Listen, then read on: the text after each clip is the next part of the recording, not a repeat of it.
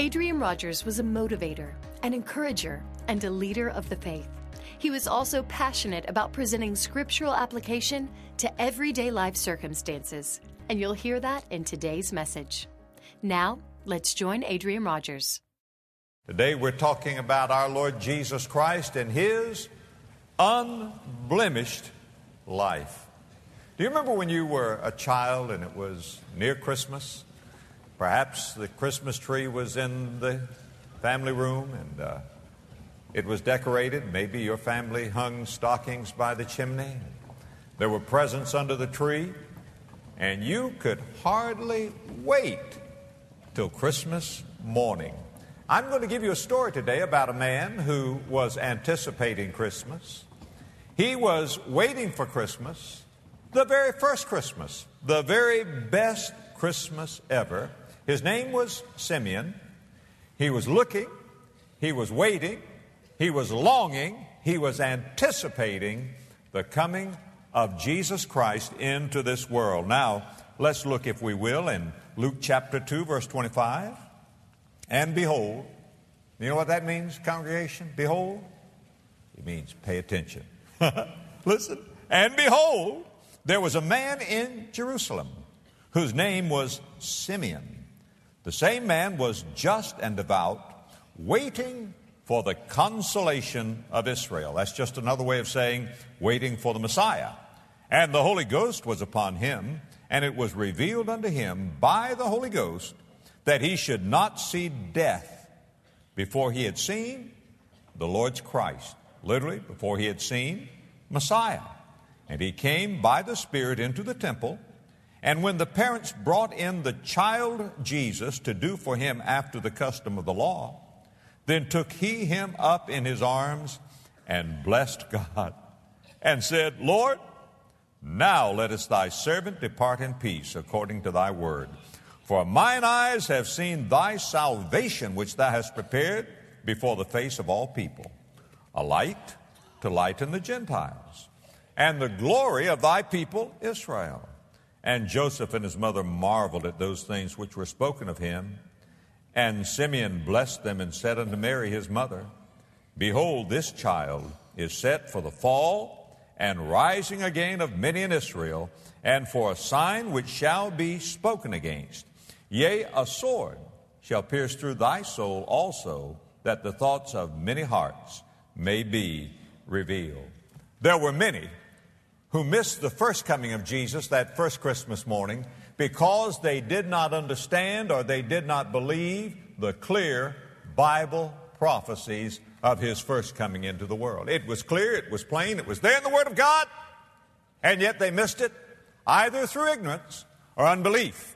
Now, that Jesus who came before is coming again, right? He is. You need to be careful lest you miss the second coming of Jesus Christ by ignorance or unbelief. Because the same scriptures that clearly prophesied his first coming, those same scriptures have prophesied his second coming. And as his first coming was literally fulfilled, friend, his second coming will be literally fulfilled. You need to be ready for Christmas by being ready for the second coming of our Lord and Savior Jesus Christ. And if you're not ready for his second coming, his first coming certainly is going to be your condemnation. So I want us to think about how to be ready for Christmas, how to be ready for the coming of our Lord and Savior Jesus Christ. Now let's just check up right now and see if you're ready. You want to make a list? I want to mention some things that were true about Simeon that surely ought to be true about every man, woman, boy, and girl in this place today if you're ready for Christmas. First of all, may I ask you this question: are you saved? Now, I didn't ask if you're a Baptist, Methodist, or a nice person. I didn't ask, do you give to the Red Cross? I didn't ask, are you generous, kind, and compassionate? I said, are you S-A-V-E-D, saved? You know, Jesus came to save his people. Thou shalt call his name Jesus, for he shall save his people from their sin. Look now in Luke chapter 2 and verse 25. And behold, there was a man in Jerusalem whose name was Simeon. The same man was just. He was just. That means he was right with God. We are justified by faith. You say, now wait a minute. How could Simeon be saved if Jesus had not yet died on the cross? If Jesus is just a little baby, How could this man be a saved man? The Old Testament saints were saved by looking forward to the coming of Jesus. The Bible teaches that Abraham was justified by faith. Jesus said, Abraham saw my day and was glad. We in this dispensation and time are saved by looking backward to the death of Christ. But all are looking, whether forward or backward, we're all looking upward to the Lord Jesus Christ. Are you saved? Are you absolutely certain, beyond the shadow of any doubt or peradventure, that if Jesus Christ, who came the first time, were to come again this time, are you absolutely certain that you're saved? Now, my friend, if you don't receive Christ as your personal Savior and Lord, you're not ready for Christmas, nor are you ready for the second coming of Jesus Christ. All right? First question, are you saved? Second question, are you surrendered? Because this same verse says this man was devout. Devout. That's an adjective we don't use a whole lot these days. Are you devout? That means, do you have a burning, passionate love in your heart for the Lord Jesus Christ? He was waiting for the consolation of Israel, and that's why he was devout. You know the mark that you're really ready for Jesus to come again is that you're devout. The Apostle John says, when we have this hope in us, we're going to purify ourselves. Now, if you're dabbling in the world, living in sin, carelessly, recklessly, you're not ready for the first coming or the second coming. You're not ready for Christmas. You're not ready for Jesus Christ to come again. Blessed hope leads to blessed holiness. Would you agree with that? Are you devout? Are you holy? What is the passion of your life? Answer that question. What is the passion of your life? It ought to be the Lord Jesus Christ. Are you saved? Are you surrendered? Now, let me ask you another question. Are you spiritual? The Bible says there, and the Holy Ghost was upon him. Is the Holy Ghost upon you? I mean, is your life imbued with the Spirit of Almighty God? Are you filled with the Spirit of God? Now, if you're saved, you have the Spirit, but does He have you? Can you say that your body is a surrendered vessel? Does He have all of you? That, my friend, is the difference between sagging or soaring. Here was a man who was spiritual. He was filled with the Holy Spirit of God. Next question. Are you sensitive? I ask, are you saved? Are you surrendered? Are you spiritual? Are you sensitive? Do you know what the name Simeon means? It means one who hears. It means listening one. Look in verse 26. And it was revealed unto him by the Holy Ghost that he should not see death before he had seen the Lord's Christ. Here was a man who was in contact with God, and God could lead him. And the Lord spoke to Simeon specially and said, Simeon, listen, you're not going to die until you see Messiah. Now, here was a man who was hardwired to God through the Holy Spirit of God. Did you know that the same Spirit that led Simeon to the temple so long ago to meet the Lord Jesus and hold Jesus in his arms is the same Holy Spirit who wants to guide you? As many as are led by the Spirit of God, they are the sons of God. And the same Holy Spirit that revealed to Simeon the first coming of Jesus is the Holy Spirit that wants to reveal to you the second coming of the Lord Jesus Christ. Are you sensitive? Can God speak to you? How about your prayer life? So often in our prayer life, we are telling God these things. We think God's some sort of a heavenly Santa Claus. And we come with a shopping list of the things we want. And we say, now listen, Lord, your servant speaks. When we ought to say, listen, speak, Lord. I'm listening. I am the listening one. Now, here was a man. Listen, he was getting ready for Christmas. He was saved. He was surrendered. Friend, he was a man who was spiritual. He was a man who was sensitive. And he was a man who was satisfied. Look in verses 28 and 29. Then took he him up in his arms, that is, Simeon takes the baby Jesus up in his arms, because Mary and Joseph had come for certain purification rites to the temple. Old Simeon has been waiting for Messiah. Simeon is led by the Holy Spirit into the temple. He sees the Lord Jesus Christ. The Holy Spirit of God says to Simeon, that's the one. That's the baby. And Simeon takes this baby in his arms, holds this baby to his chest, and says, now, Lord, now I'm ready. Let me depart in peace, because, Father, you have spoken to me. Look, if you will, in verses 28 and 29. Then took he him up in his arms and blessed God and said, Lord, now lettest thy servant depart in peace. Now listen to this. According to thy word. Now this is just so wonderful. Here we have the Word of God and the Spirit of God and the Son of God coming together that brings the peace of God in a heart. Do you have peace? If you don't have peace, you're not ready for Christmas. Are you ready to die? If you're not ready to die, you're not ready for Jesus to come. You're not ready to live until you're ready to die. Here's a man who says, Lord, just take me on home. Take me home. I am ready to depart in peace, for blessed in the sight of the Lord is the death of his saints. No man, no woman is ready to live until they're no longer afraid to die. Now, thank God that the second coming of Jesus Christ may deliver us from death, but we may die before he comes. But one thing we know, we're ready for Christmas and we're ready for the second coming of Jesus Christ if we meet these qualifications that were in the life of this man Simeon. Now, having said all of that, that's just the front porch. Let's go in the house, okay? That's just an introduction to the message. Now, here's the message. We're talking about Jesus Christ, his incomparable life. And Simeon says 6 things about the Lord Jesus Christ. He says these by divine prophecy. He says these because he's a man anointed and filled with the Holy Ghost of God. And they're things that I want you to learn about our dear Savior who stepped out of heaven and came to earth. Who is this baby that Simeon held in his arms? Number 1, he is the one who brings deliverance. He is the one who will bring your deliverance. Chapter 2, look in verses 30 and 31. He says, I'm ready to go. I'm ready to go to heaven. For mine eyes have seen thy salvation, which thou hast prepared before the face of all people. Why did Jesus come? To deliver us. The baby that Mary delivered was the one who would deliver us, as the song says. He is our deliverer. This is a hell-bound world. This is a sin-bound world. This is a world that needs a Savior, and that's the reason that Jesus came to earth.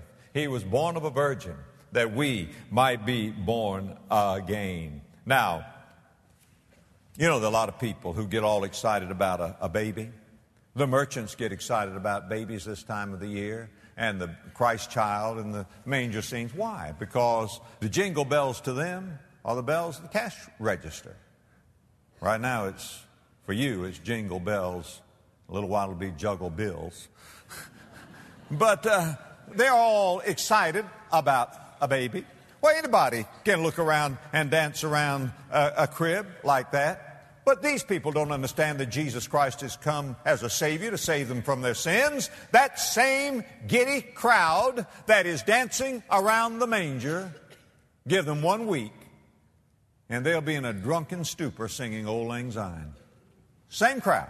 Listen, friend, get away from this sentimentality about a baby being born and understand that that baby is the Savior of the world. When Simeon held him in his arms, he said, I've seen your salvation. He is the Christ of deliverance. Number 2, he is the one who dispels darkness. Not only does he bring deliverance, he dispels darkness. Look, if you will, now, verses 32 and 33.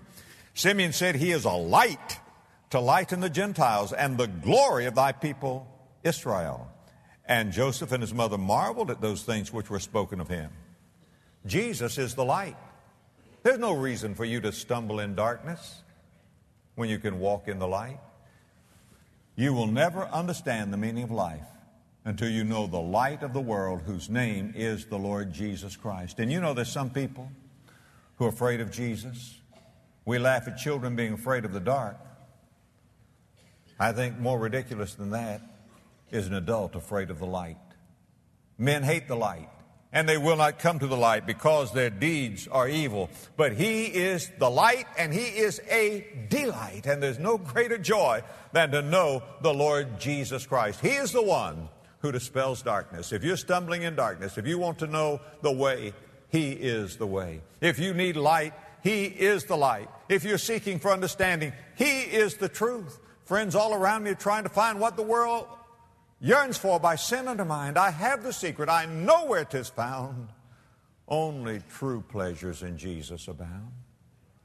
Friend, Jesus is all this world needs today. Blindly they strive, for sin darkens their way. Oh, to pull back the grim curtains of night, one look at Jesus, and all will be light.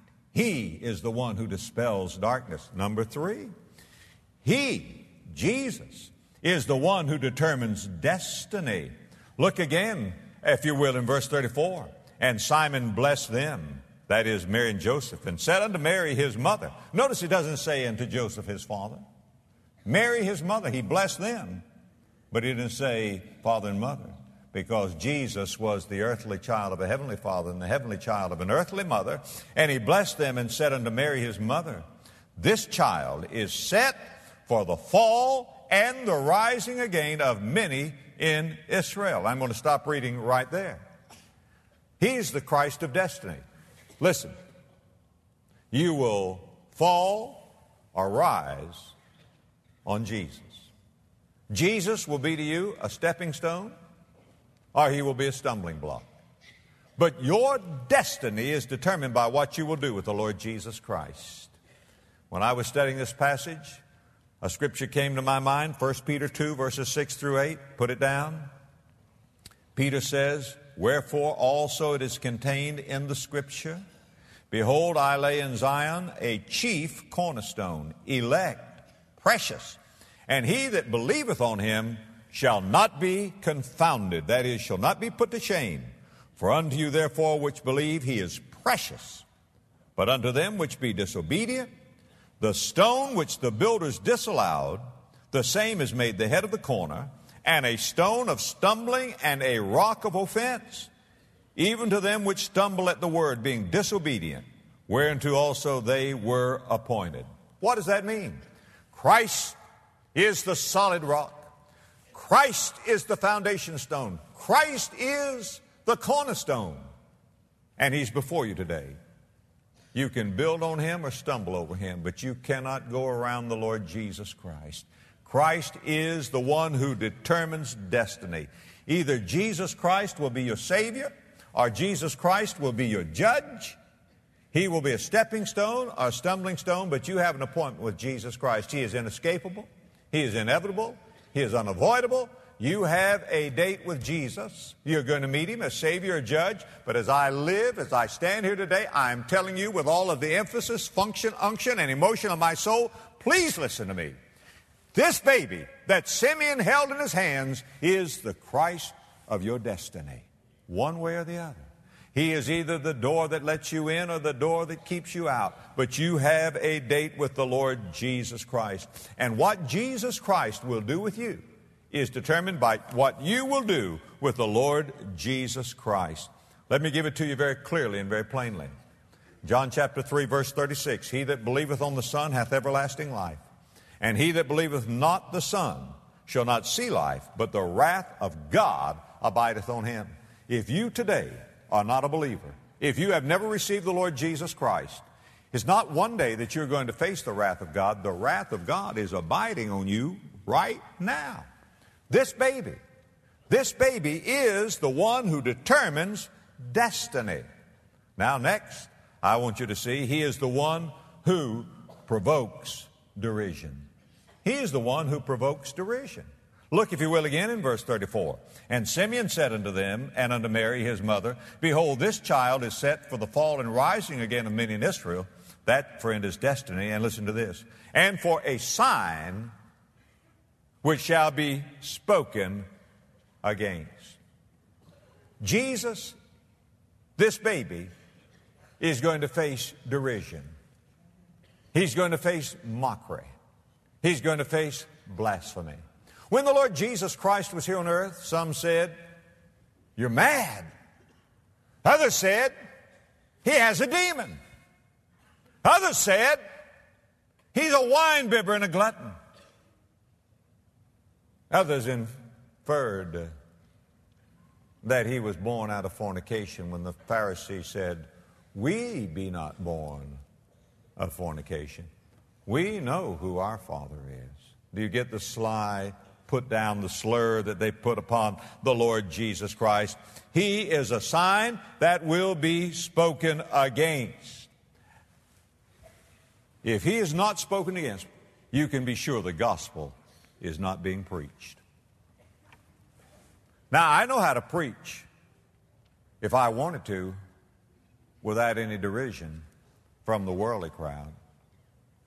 Just preach a Jesus, not virgin born, not sinless, no deity, no demand for the new birth, no standard of right and wrong, no judgment, no discipleship, and especially this, no only way to heaven. No only way to heaven. Just preach that. Now today, we're all un-American if we don't put our arms around everybody else and say, your faith is just as good as ours. That is not so. That is a lie out of hell. Neither is there salvation in any other. There is no other name under heaven given among men whereby we must be saved than the name of Jesus. None.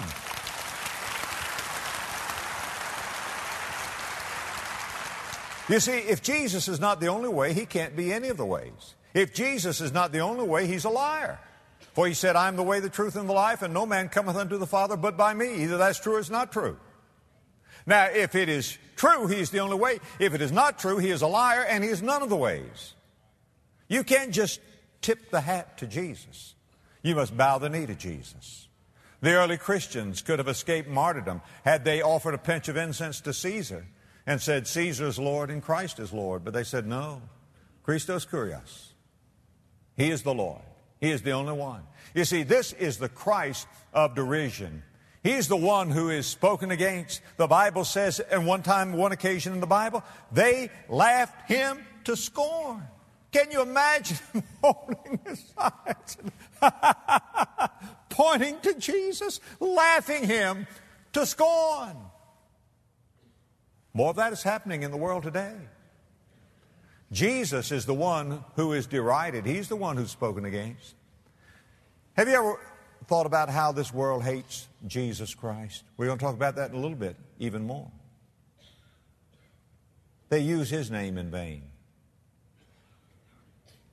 They take the name of our Lord and Savior and mix it in the muck and mire and slime of their profanity and take that holy name upon their lips. There are people who mock Jesus, and they mock him more and more, for he is a sign that is spoken against.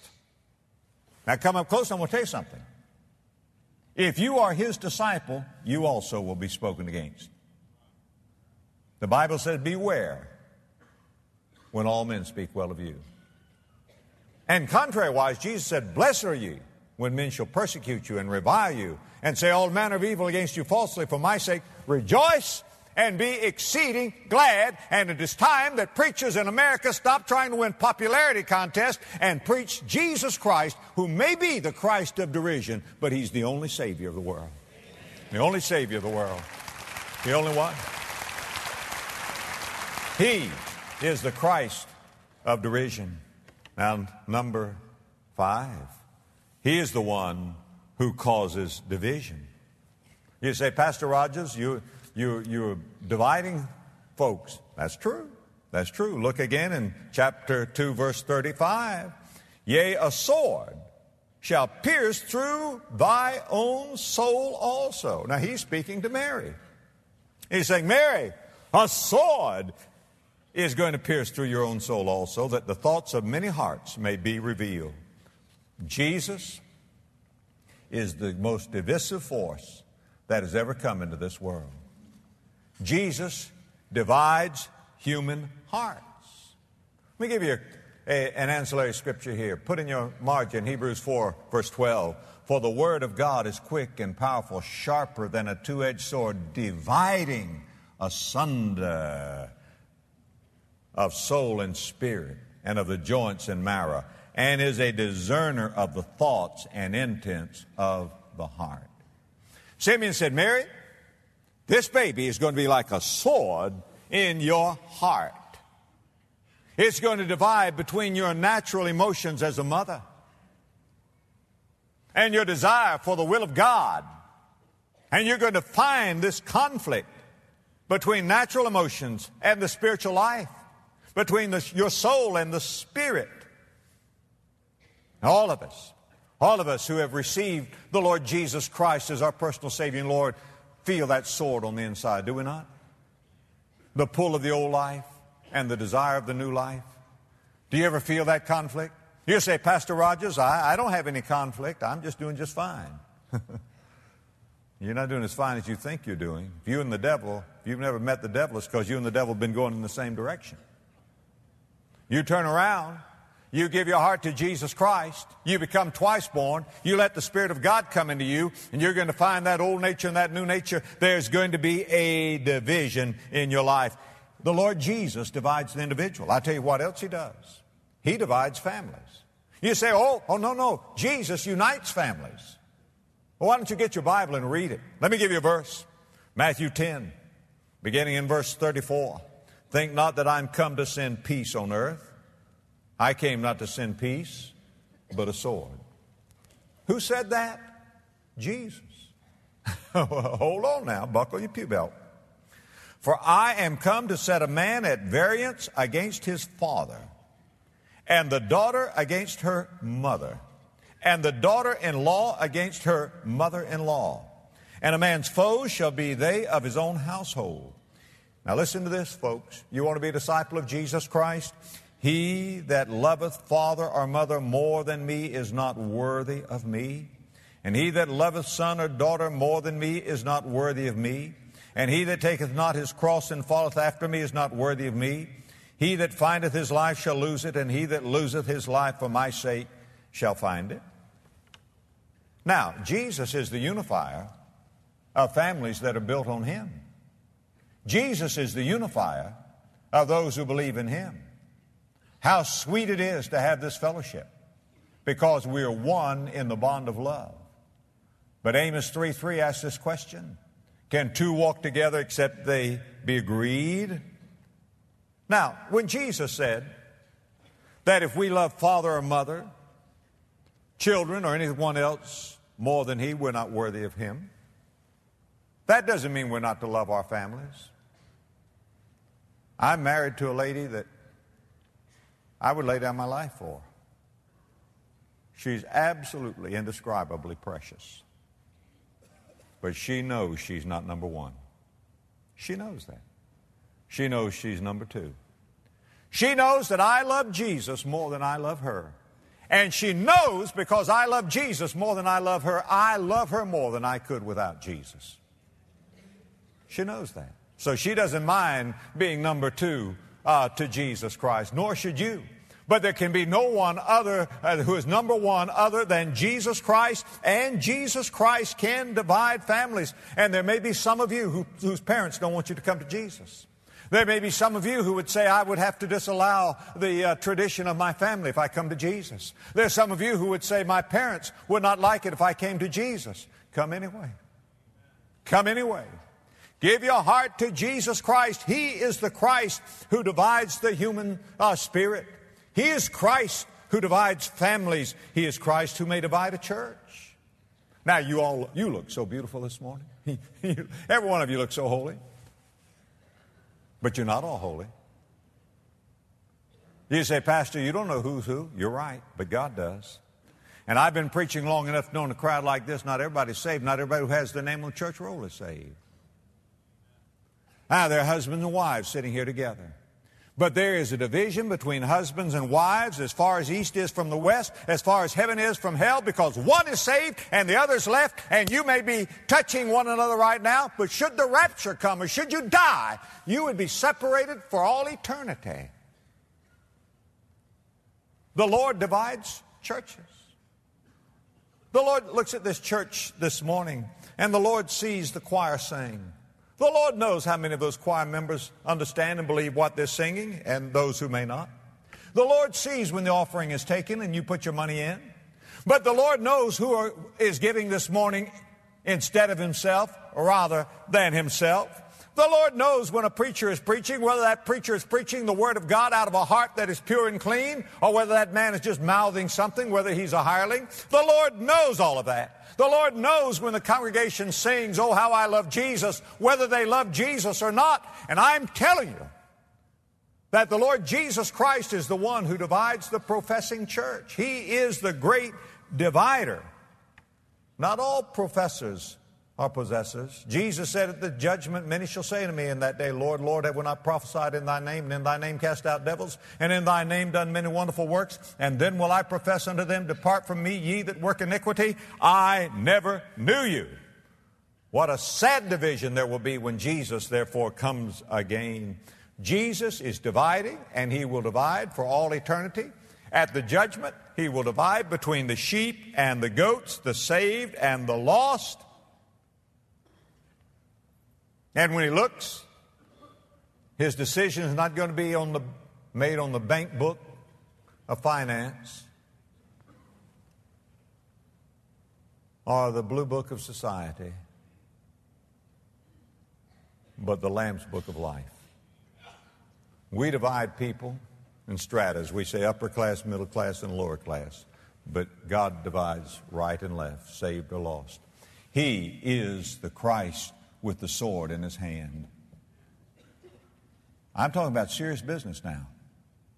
You get past this sentimentality about a little baby. Here Simeon is holding this baby in his arms. Now here's the sixth thing and the final thing I want to say about this baby. He is the one who reveals decisions. Look again, if you will, in verse 35.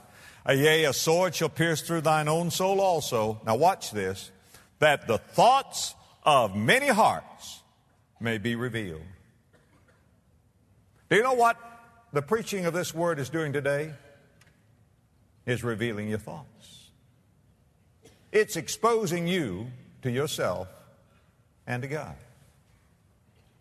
He's the one who is revealing decisions.